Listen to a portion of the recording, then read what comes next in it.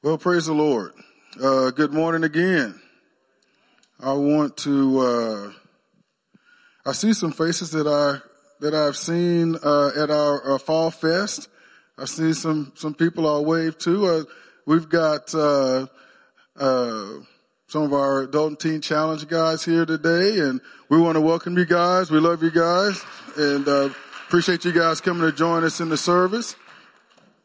Praise the Lord, and gotta say hello to the NCF family watching online. We love you guys, and we trust that God will meet you where you're at as you join with us in the service.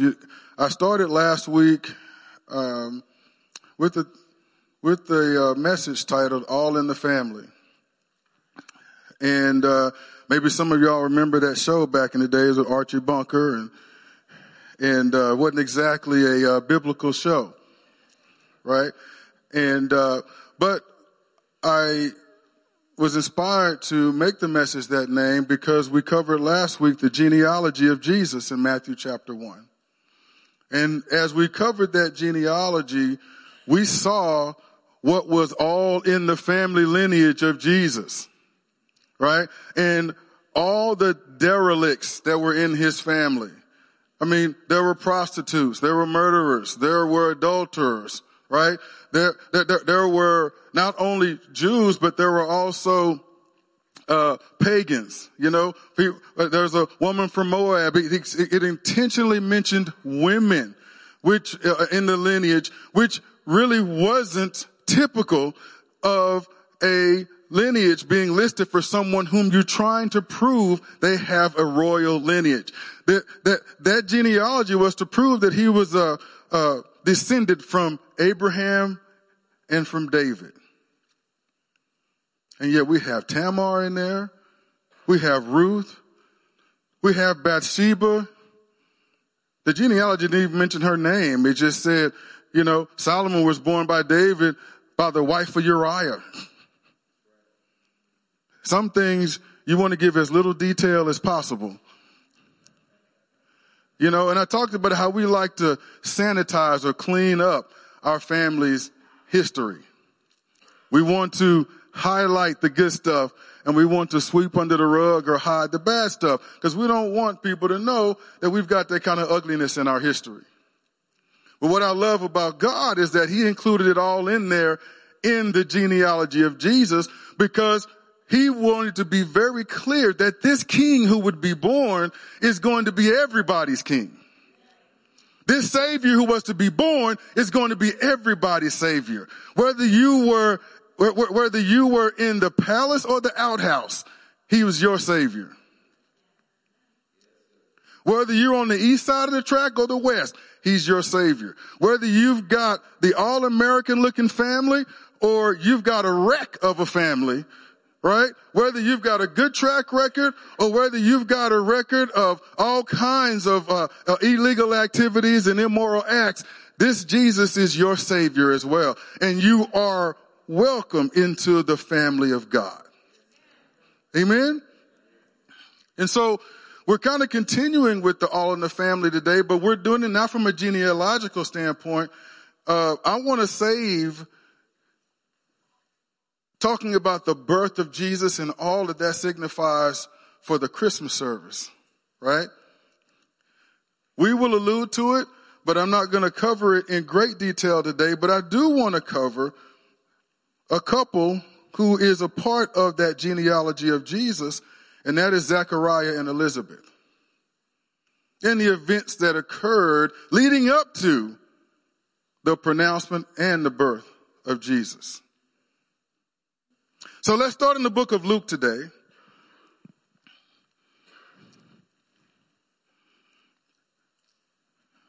And we're going to cover a lot of verses, so if you like to write verses down, we're not going to cover a lot of verses, we're just going to cover a lot of this very long chapter. Starting in the 5th verse of Luke chapter 1. It says, "In the days of Herod, king of Judea, there was a priest named Zechariah, of the division of Abijah. And he had a wife from the daughters of Aaron, and her name was Elizabeth. And they were both righteous before God, walking blamelessly in all the commandments and statutes of the Lord. But they had no child. Say that with me. But they had no child, because Elizabeth was barren, and both were advanced in years.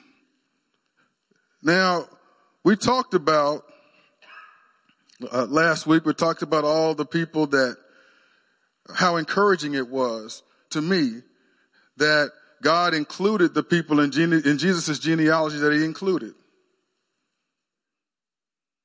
Because I found myself being able to relate to some of them, and it gave me hope, and it gave me encouragement, and it inspired me that no one is too far down or too far gone for God. Right? And it really spoke of the heart of the Jesus that I know. Amen? But here we have a couple, Zechariah and his darling wife Elizabeth.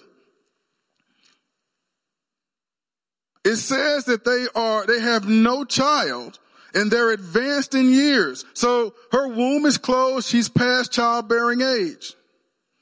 And you cannot look back in either one of them's life. This is the canon of Scripture. This is the Word of God. Every word of God, every verse of Scripture is inspired by God. It's the word of truth. And so the Scripture says, inspired by God, that they were righteous before God and they walked blamelessly in all his commandments and statutes of the Lord. So we cannot look back on their lives, look back on any of their history, and point to any justification for what they're suffering. We can't look back at Elizabeth's history and say, well, maybe it's because of that season of life she didn't walk with God. I remember that ugly period in her life where, or in Zechariah's life, where they walked in blatant disobedience for God. And now it makes sense to me that they wouldn't be able to have children. We don't always have a why for everything that happens in life.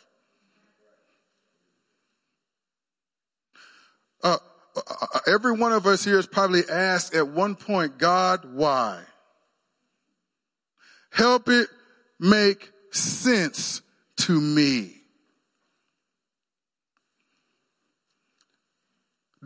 Maybe I deserve it. If I deserve it, let me know. We want to make sense of it because that's how we process stuff. And a lot of times, what God really wants us to do in our faith walk with him, right? It's not to prioritize so much, God, give me why. Right? It's to focus on, okay, God, I know you're good and I know you're faithful. Right? And so I don't need to know why, Lord. What I need to know is what you're saying to me. What you're doing in my life right now. What do I need to hear from you about that? And what do you need me to do? Because the why question, Lord, I don't know, this may step on some toes, but the why question, Lord, implied in that why question, Lord, is I'm a little untrusting of you right now.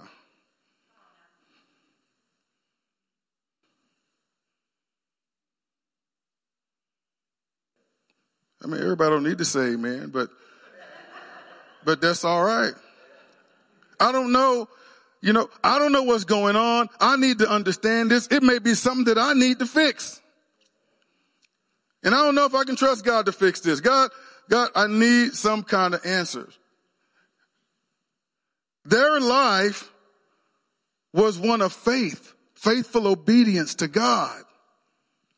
They were commended in Scripture in these first few verses here.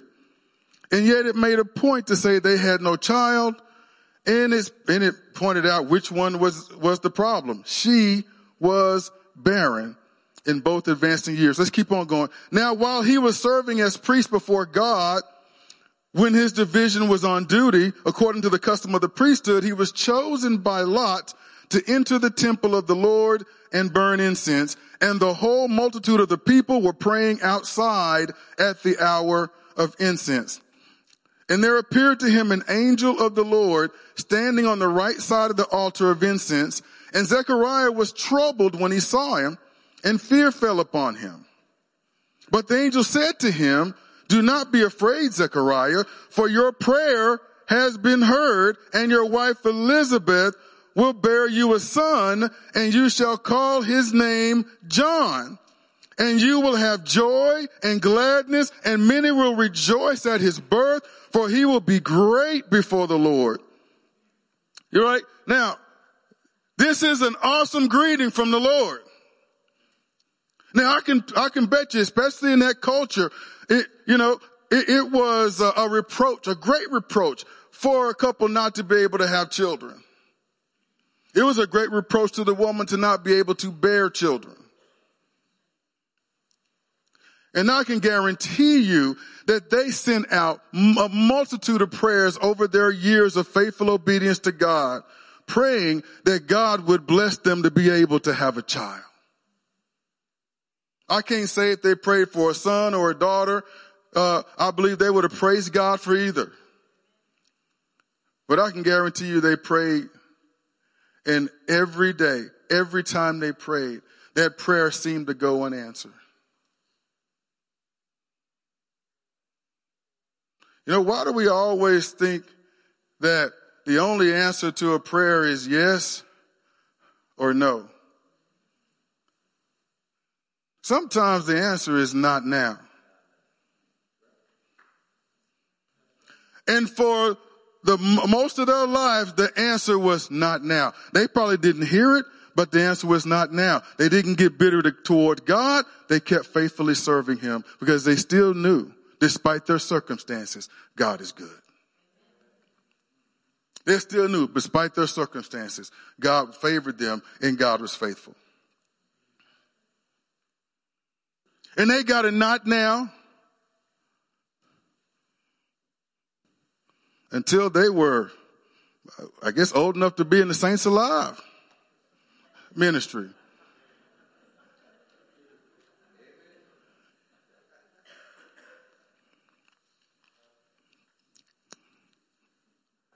And it says that he was serving, and he was going to offer up incense. And when I won't get into bore you into all the technicalities of it and everything, but his job was to go in, and he would go up in the holy place, and he would burn the incense.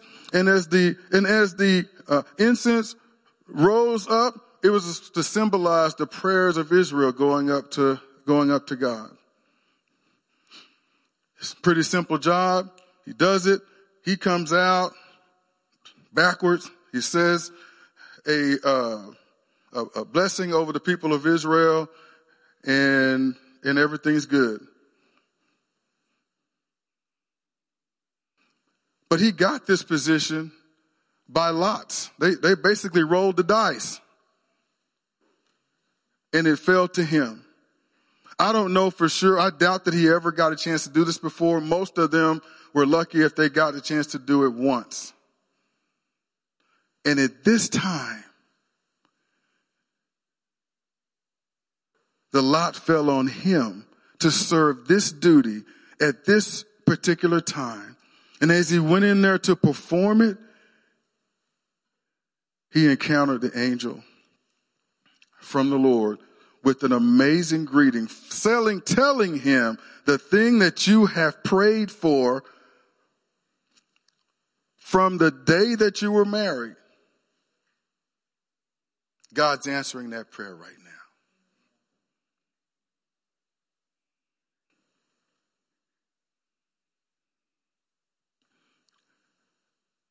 I want to encourage you. Some of you here, you've been praying a long time for some stuff. You've not seen any indication that God has said yes, because you've not seen the thing for which you're praying come to pass. And you may have interpreted that after waiting for so long. You may have finally said, you know what? God just said no. I'm going to give up hope here. I've gone as long as I can. I'm folding up my tent, and I'm moving on. I want to encourage you not to be too quick to do that. Because who knows, today may be your time to offer up incense. Today, the lot may have been cast and it hit on your name. Today may be the day you find out that all those years of praying and hoping and having hope deferred and answer not come to fruition, all those years God was just saying not yet, not no.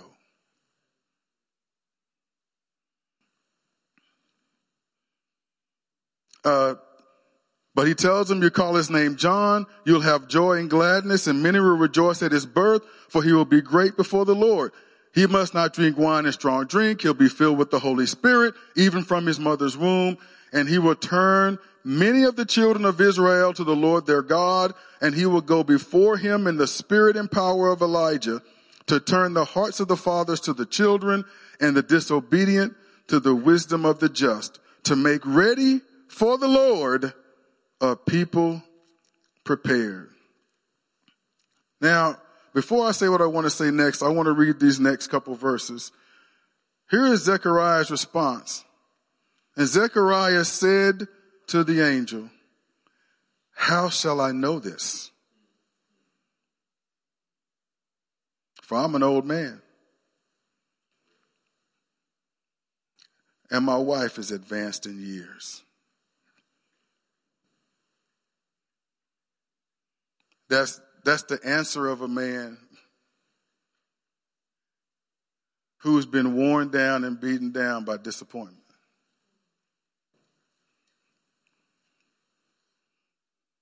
I can relate to that. I think we all can relate to that. But there's something for us to learn here, though, right? Because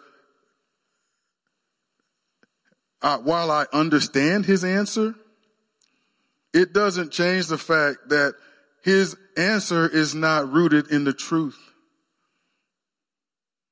of God's word. It's not rooted in faith because it's rooted in the emotion of his disappointment. Now, he's got an angel of God telling him your prayer is answered. This isn't like Mary, because people compare and contrast Mary and Zechariah. Well, they pretty much did the same thing. Wait a minute. The angel just told you what you've been praying for, God is giving you.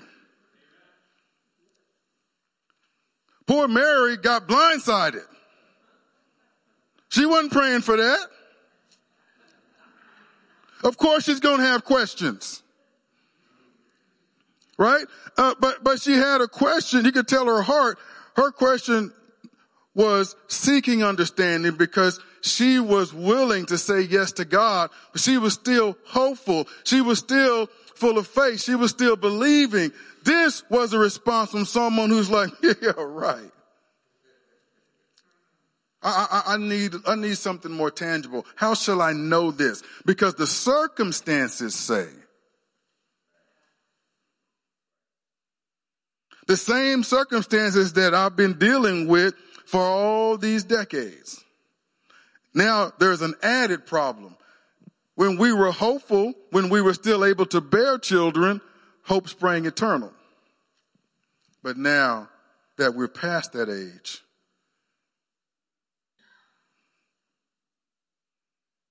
isn't it just think about how far in disappointment, how deep we have to be in that for the angel of the Lord to say, your prayer has been answered. God sent me to tell you that he's going to give you a son. Here's what it's such a done deal. Here's what you're going to name him. And he's going to prepare the way for the Lord. I mean, you couldn't get a better proclamation than that.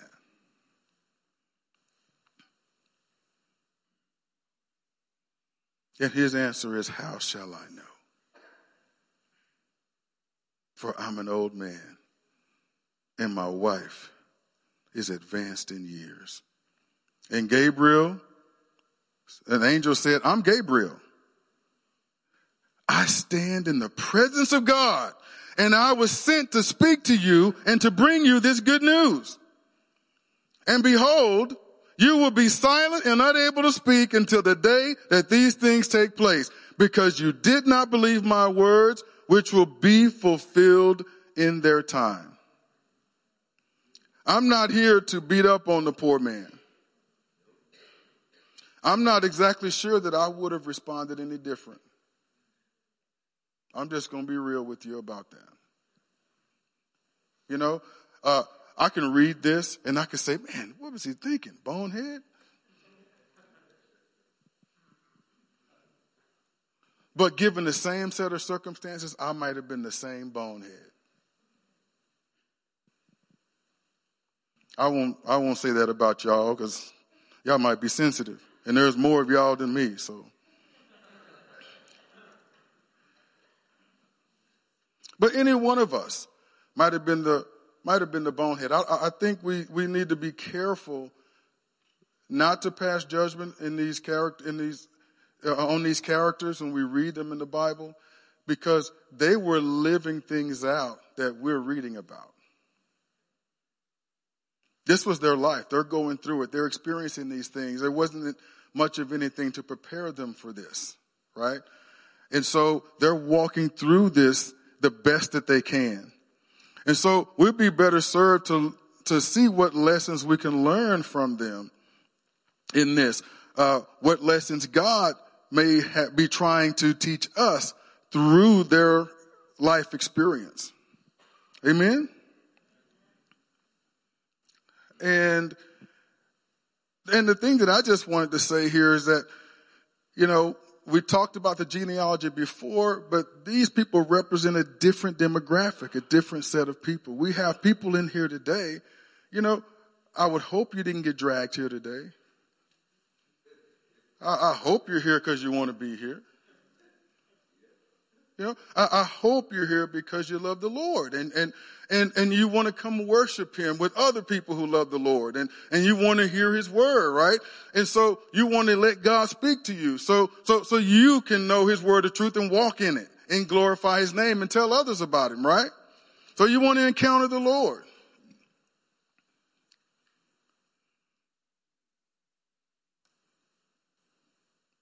I hope that is the case.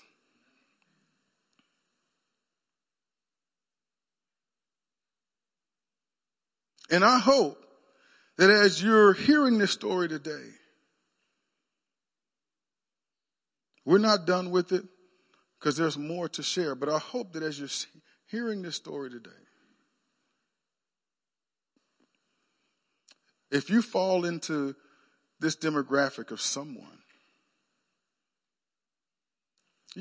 your walk may not have been as godly as Zechariah and Elizabeth, but, you know, you've walked your own path. Someone's led you to the Lord.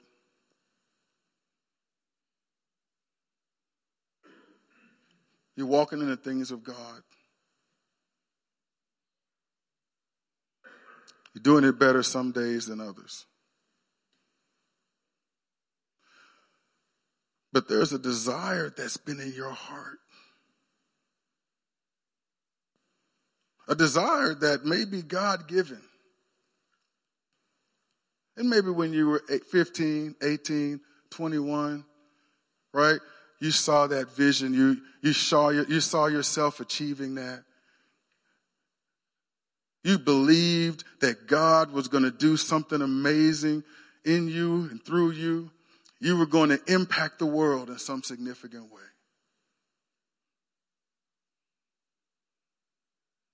And then life dealt you some blows. You made some decisions you shouldn't have made. other people's actions impacted you in ways you couldn't control. And all of a sudden, one thing leads to another, and time goes by, and before you know it, that dream that seemed so real in your minds before, that passion that you had, that you felt you could achieve, all of a sudden that thing begins to dissipate and it begins to die. And you can't see yourself fulfilling that anymore. That was a kid's dream. That was a pipe dream. I can't see, not after what I've done, not what after I've been through. I can't see it happening. My circumstances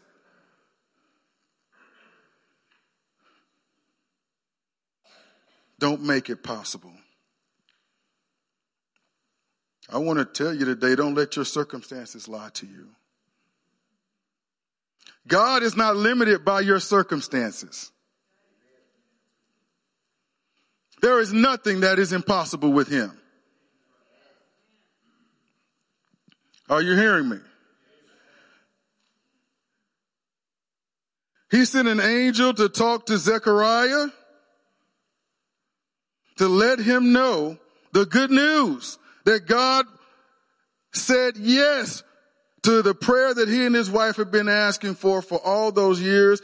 And why God chose the timing that he did, that's according to his divine wisdom. But what it looks like to me here is that, see, God was always going to say yes to their prayer, but he said yes to their prayer at a time that was perfect in his timing, in his will. He could have gave him a child at 20. He could have gave him a child at 30 or 40, right? But the child that he was going to give to them was going to pave the way for the Messiah. And that child couldn't come just any time. So they just had to hang in there. They didn't, they got to a point to where they stopped believing that prayer could be answered. What I said earlier about not judging people, I love the fact that God includes that in there. Because by including that in there, I'm able to see that God's will still came to pass. And he dealt with the unbelief. He dealt with the unbelief in a loving way. He basically silenced he did punish him. He chastised him. God chastises those he loves. But he made Zechariah mute and not able to talk until the thing that he said would happen came to pass. So Zechariah didn't believe it anymore because the circumstances had beaten him down, but God still did it.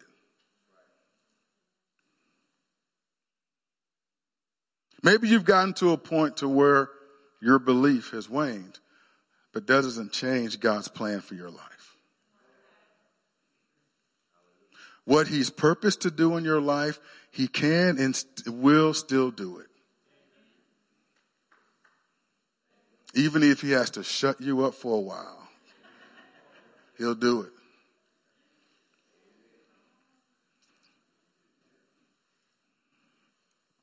But he said it will be fulfilled in their time.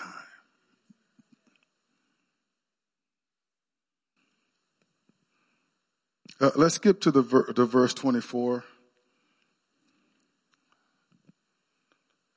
Because we're talking about Elizabeth, we're talking about Zechariah, the child that will be born of them. But there is a tie-in that we'll go into a little bit more next week, but there's a tie-in here.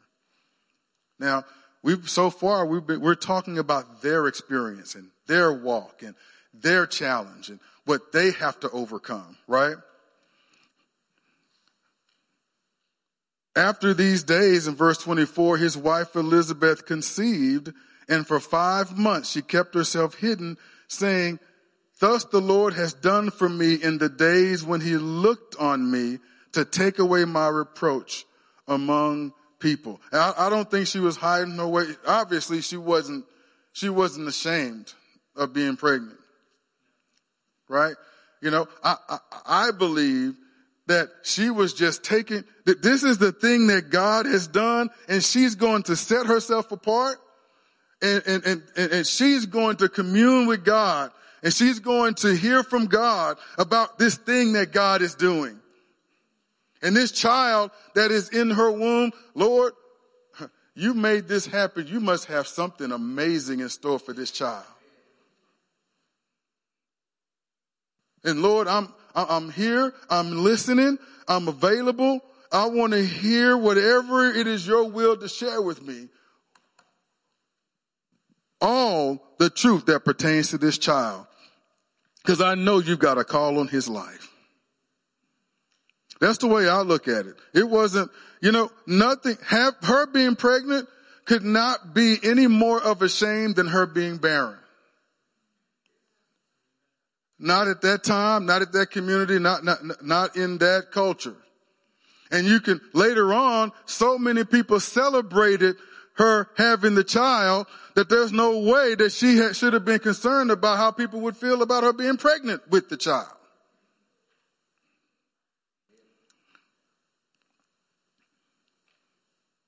So I just put that in there to let y'all know it happened. And let's skip to verse 57. And I won't keep you guys more than another hour or so.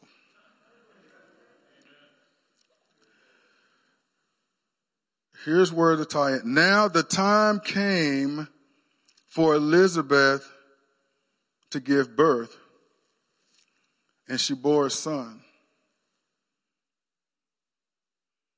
And her neighbors and relatives heard that the Lord had shown great mercy to her, and they rejoiced with her. And on the 8th day they came to circumcise the child, and they would have called him Zechariah after his father, but his mother answered, "No, he shall be called John." And they said to her, "Well, none of your relatives is called by this name." And they made signs to his father, inquiring what he wanted him to be called. And he asked for a writing tablet and wrote, "His name is John." And they all wondered. And immediately his mouth was opened and his tongue loosed. What is he going to do? And he spoke, blessing God.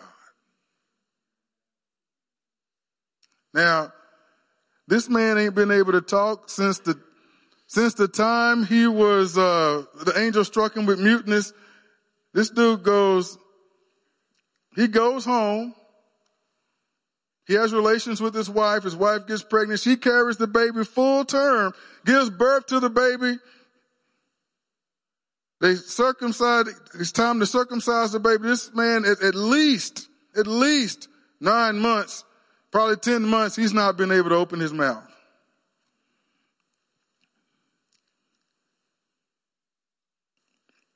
And the first thing out of his mouth is blessing God. You know, at least it harkens me back to Jonah in the belly of the fish.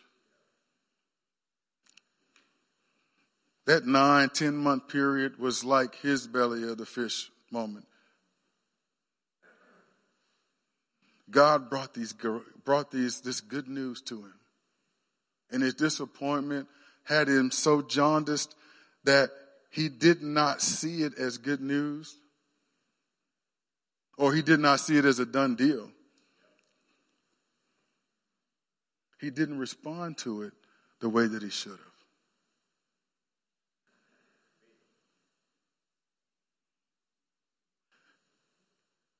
And so he's not able to have those conversations.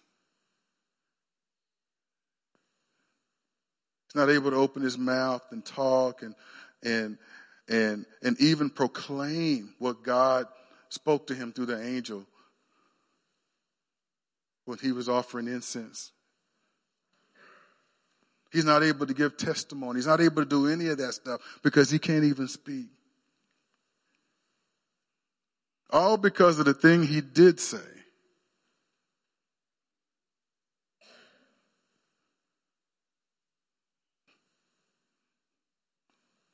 Was full of unbelief born out of disappointment.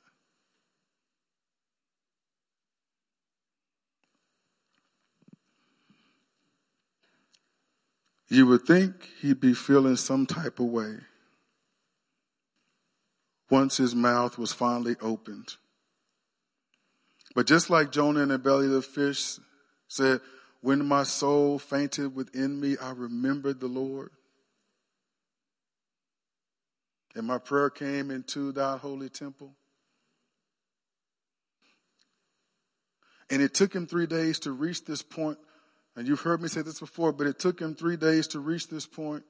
Why 3 days if you're in the belly of a fish? I don't know.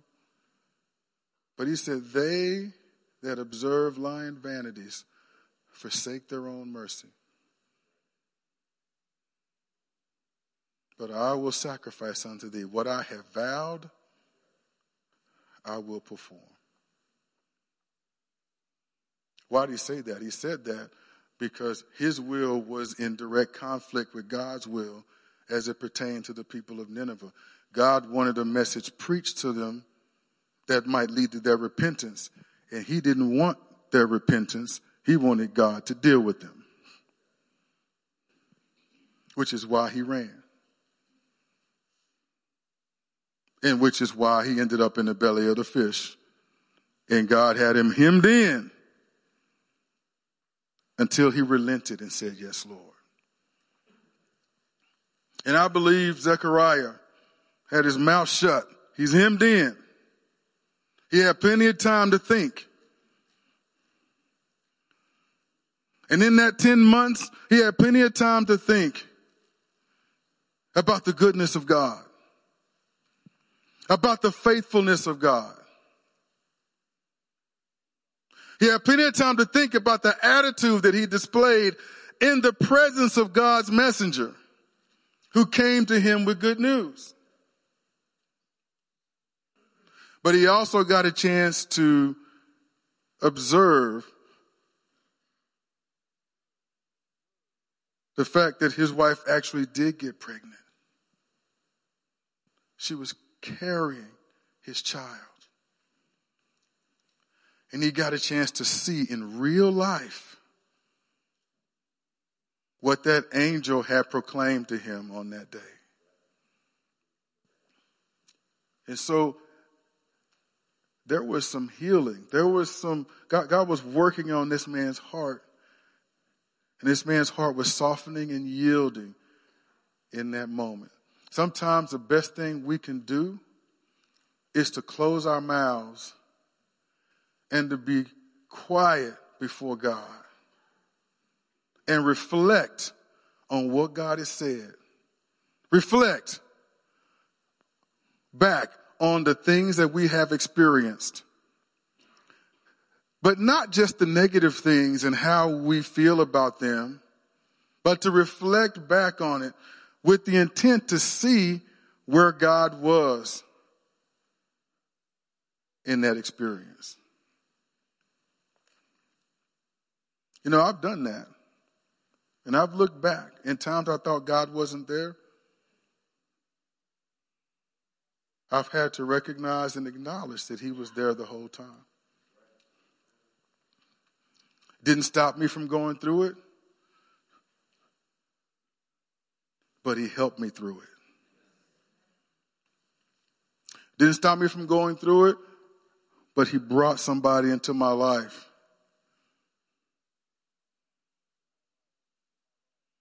that encouraged me, inspired me, kicked me in the butt when I needed it. Somebody like Todd. I mean that in a great way, brother. You know, and she probably, I don't know if she'll ever be listening to this, but Miss Martha McMillan at OSU was just such a butt kicker for me. Because she made sure that I paid the price for my, let's just say, my academic foolishness. And I ended up academically suspended. And I called that woman everything but a child of God in a certain season in my life.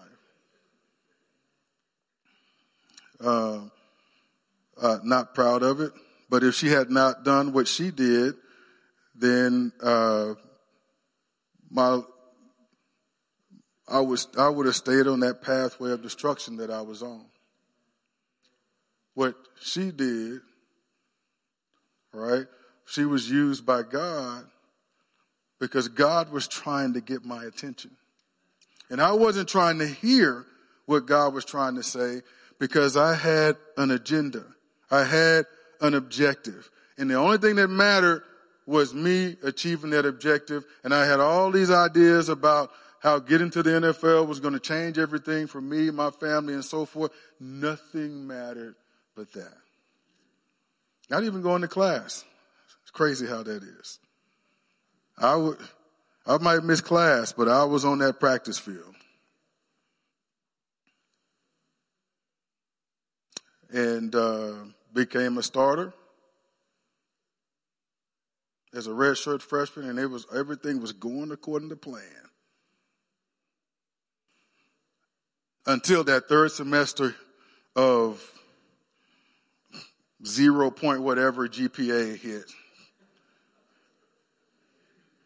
And she said, that's enough.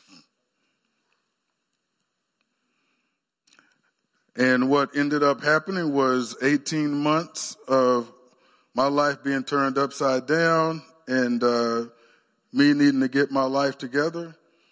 And during that 18 months, without trying to make the story longer than it needs to be, during that 18 months, God revealed to me that he had a call on my life that was different than my plan. And the thing that I wanted most in life, and my determination to achieve that thing, it needed to be removed out of the way so that I would humble myself and be able to hear what God had to say. Right? And so sometimes the things we want most in life are the worst things for us. You know, and that was it for me. And so I was able to come back. I met a pastor. God just highlighted me to him, and he prayed with me, prophesied to me, and all these other things as God was dealing with me. And I ended up coming back to OSU. And he had done such a work in my life. I went to Miss Martha McMillan, and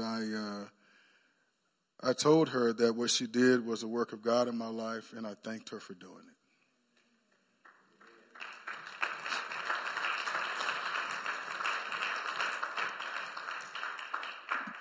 I think it's safe to say the NFL dream is not going to happen. And I don't believe that that's a lack of faith to say that. Heck, I've even retired from intramural sports, so I'm not even trying to go there. And I know some of y'all are in an environment right now that is a hard one to be in.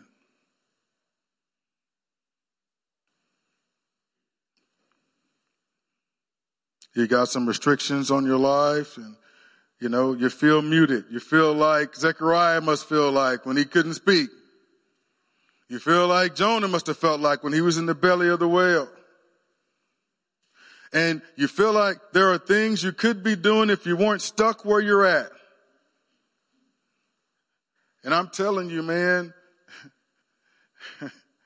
I'm telling you, hopefully you could take it from my stories. The place you need to be is where God wants you. The last thing you need right now is some of the things you want, because some of the things you want got you where you're at right now, right? And so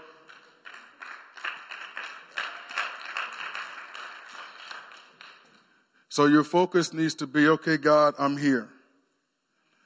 And while I'm here, right, while I'm here, I want to meet you here.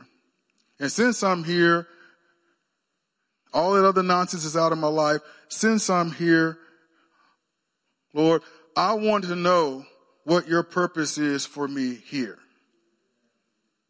What are you saying to me, God? What is your plan for my life? Right? Because if you don't know that, then that needs to be a focus of prayer for you. What is God's plan for your life?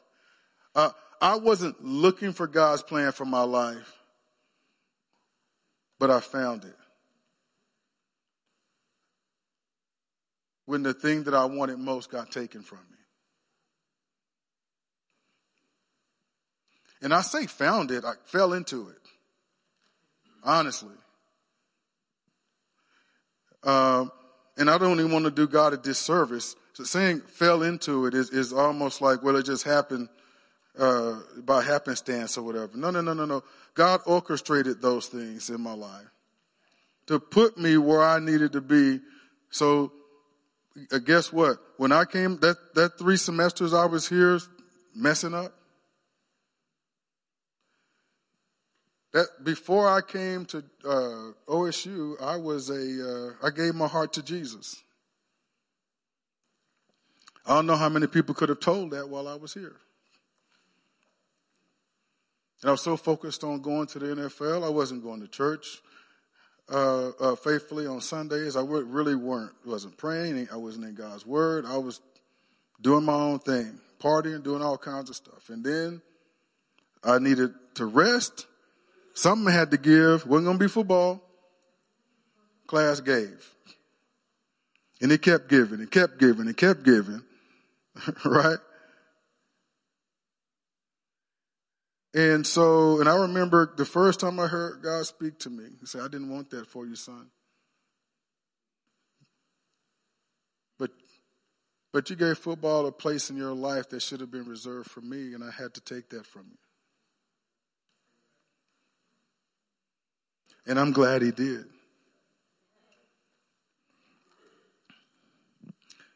Because I have been the better for it. And so, I know the path that I was on, it's unlikely I'd even be here today. If God had not interrupted me and changed my course. And I know and I trust that many of you are on that same path right now. God has interrupted your plan. And if you're feeling some type of way about it, it's time to get over it. Right?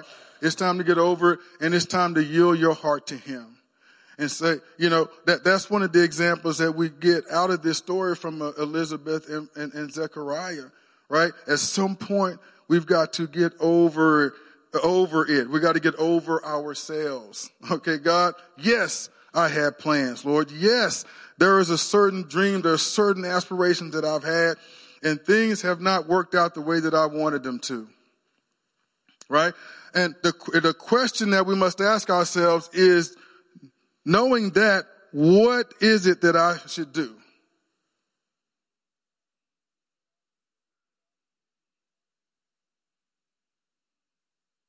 I believe God is speaking to some of y'all today.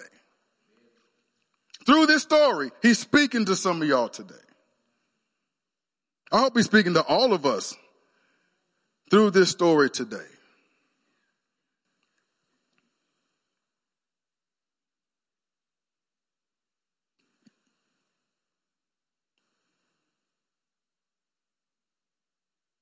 I'm going to hold off. Let's finish out. Because what I got to say, I end up repeating it after I say the verse, and I don't want to do that. So y'all know how I get sometime. Now the time came, we'll read through it. Now the time came for Elizabeth to give birth, and she bore a son, and her neighbors and relatives heard that the Lord had shown great mercy to her, and they rejoiced with her. I know I'm rereading some of this, but it's okay. And on the 8th day they came to circumcise a child, and they would have called him Zechariah after his father. But his mother answered, no, he should be called John. They said to her, none of your relatives is called by this name. And they made signs to his father, inquiring what he wanted him to be called. And he asked for a writing tablet and wrote, his name is John. And they all wondered. And immediately his mouth was open and his tongue loosed, and he spoke, blessing God. And fear came on all their neighbors. And all these things were talked about through all the hill country of Judea. And all who heard them laid them up in their hearts, saying, what then will this child be? For the hand of the Lord was with him. You know, more than me getting the desires of my heart is I want the desires of God to be fulfilled in my life. See, this reaction that they got from the whole hill country of Judea, all these neighbors, loved ones, friends, they're all in awe. It says fear, but they're all in reverent awe because they cannot deny that what is happening here is a work of God. And that while they don't know yet what this kid is marked for, this impossible kid, this kid who should not have been born, this kid who should not have ended up in a barren womb, ended up in the womb of a barren woman, past childbearing age. Do I need to wrap it up? You coming in here telling me that? Okay. Past childbearing age. We have a miracle after miracle after miracle that is mute throughout the whole pregnancy.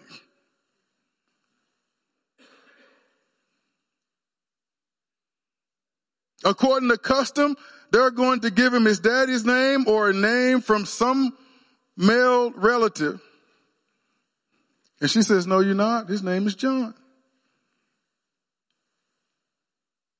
They asked the daddy and he says his name is John. They're like, what is going on here? And they said, what then will this child be? And before I close, let's skip down to verses 76 to 79, and that's where we'll end. There is a lot of other verses that I skipped in this very long chapter. But in answer of the question, what then will this child be? His dad, Zechariah, ends up prophesying. And the first part of the prophecy is about the Messiah, the coming Messiah. The second part of the prophecy is about his boy. And he says, and you, child, will be called the prophet of the Most High. For you will go before the Lord to prepare his ways, to give knowledge of salvation to his people in the forgiveness of their sins.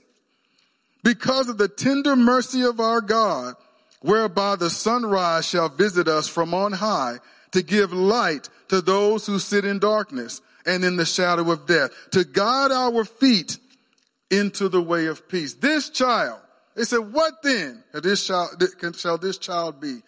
That child was a prophet of the Most High. The one who paved the way for the coming Messiah. Jesus Christ, our Lord. You know, we're not guaranteed wise in life. I tell my children from the time they were young, you know, sometimes you get tired of saying because I said so. Sometimes you get tired of giving a moral reason why. But you got to keep doing it. But sometimes you get the reason why and they still say it's not fair.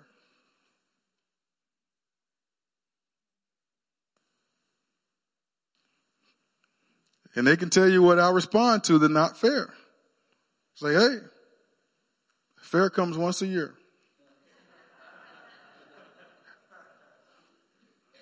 It's a place where they judge pigs and they sell fried Twinkies.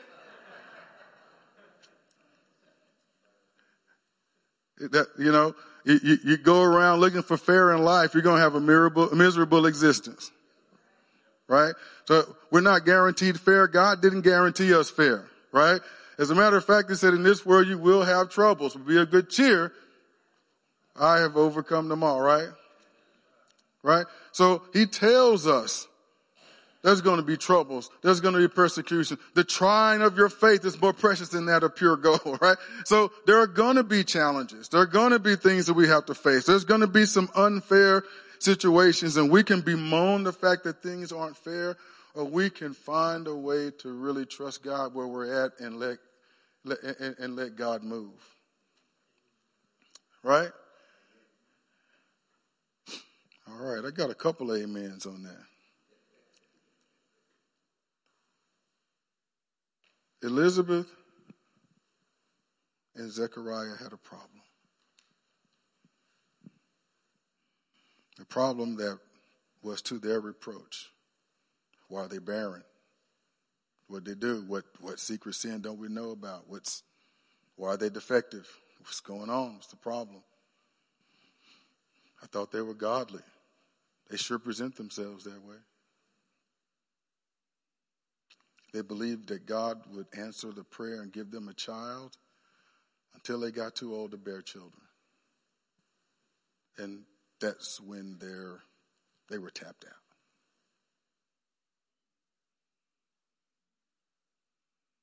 But when they were tapped out is when God sent his messenger. Maybe you're tapped out.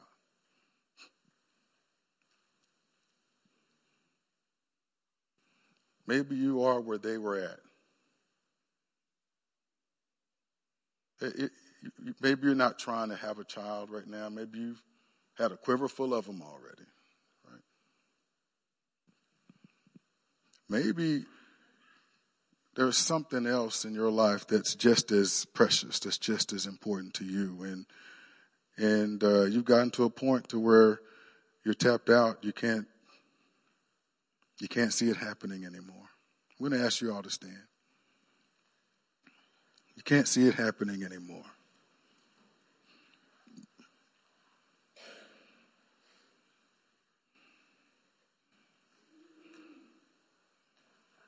I want to encourage you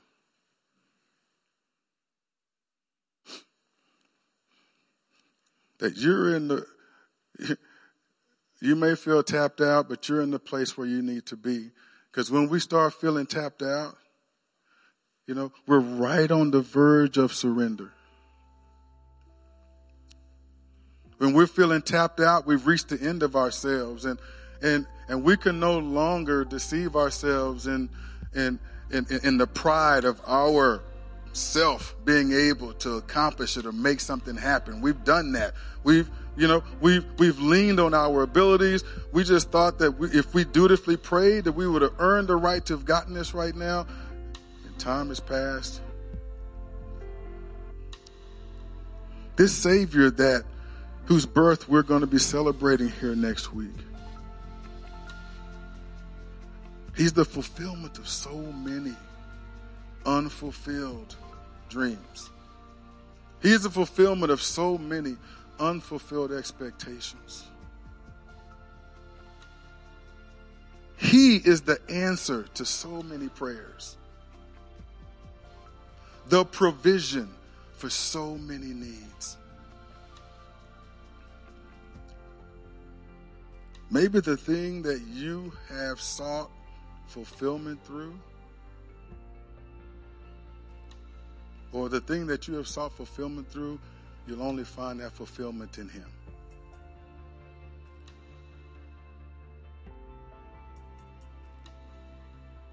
Hallelujah.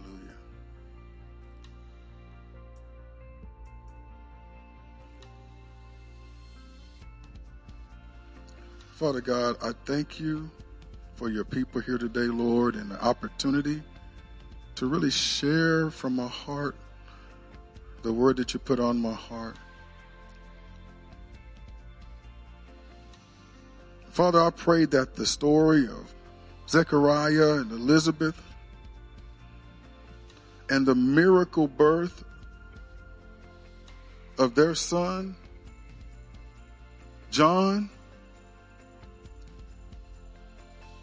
who would end up being the prophet of the Lord that would prepare the way of the Lord, prepare the people's heart to receive Jesus. I pray that their story ministers deeply to us today. I pray that everyone that needed to sees themselves in that story and they can relate to where they're at in that story. And I pray, Lord,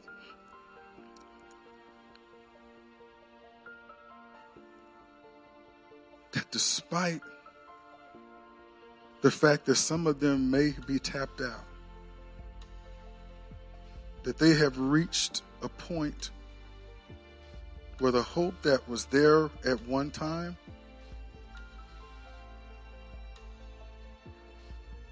died somewhere along the way. Lord, encounter them right now. Let the good news that Zechariah received from the angel Gabriel inspire them.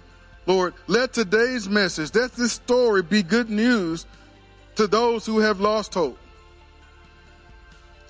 Let it be good news to those, Father God, whose dreams have died in them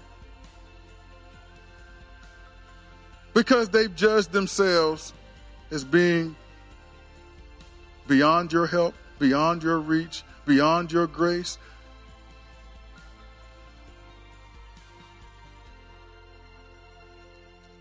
Or because they think it's too late to have that baby.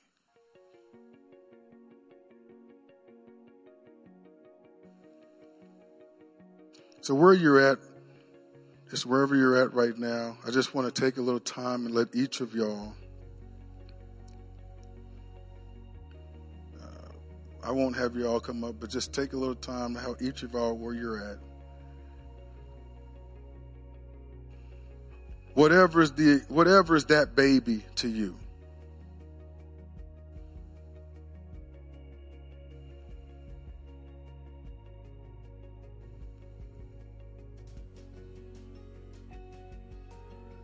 Whatever it is that you thought it was too late for. For Zechariah and Elizabeth, it was being able to bear a child. For you, it may be something different. I want you to yield that to God right now. I want you to admit to God that you had given up hope on this. You did think it was too late. And I don't want you to just drum it up. I believe that if your heart has been convicted through this message, if that's something you feel that God may be speaking to you through this message today, then act on it. Be obedient. And say, God, yes, I have given up and thought it was too late. Thought that it was impossible for that baby to ever be born, for that dream to ever be realized, for that call of God on my life to ever come to fruition. I'd given up on that, Lord. I'm telling you, God is saying,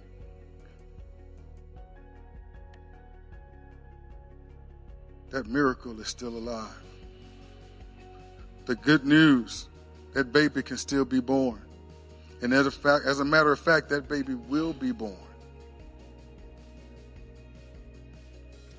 Because God is not through with you.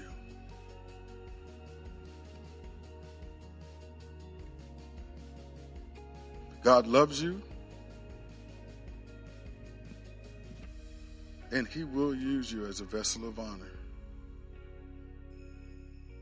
fit for the Master's use.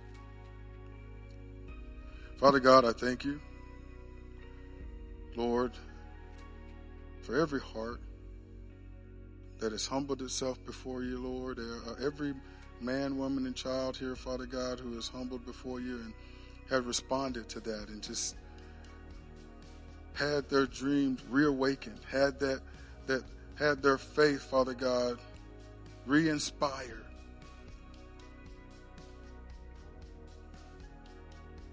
Who decided that I'm not listening to the lie of the circumstances, and instead I'm listening to the truth of God's word.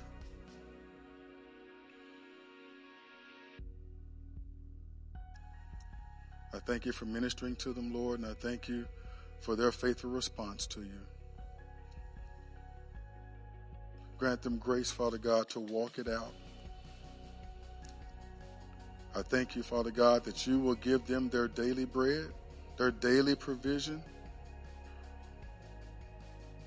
to walk in that which you put in their hearts today.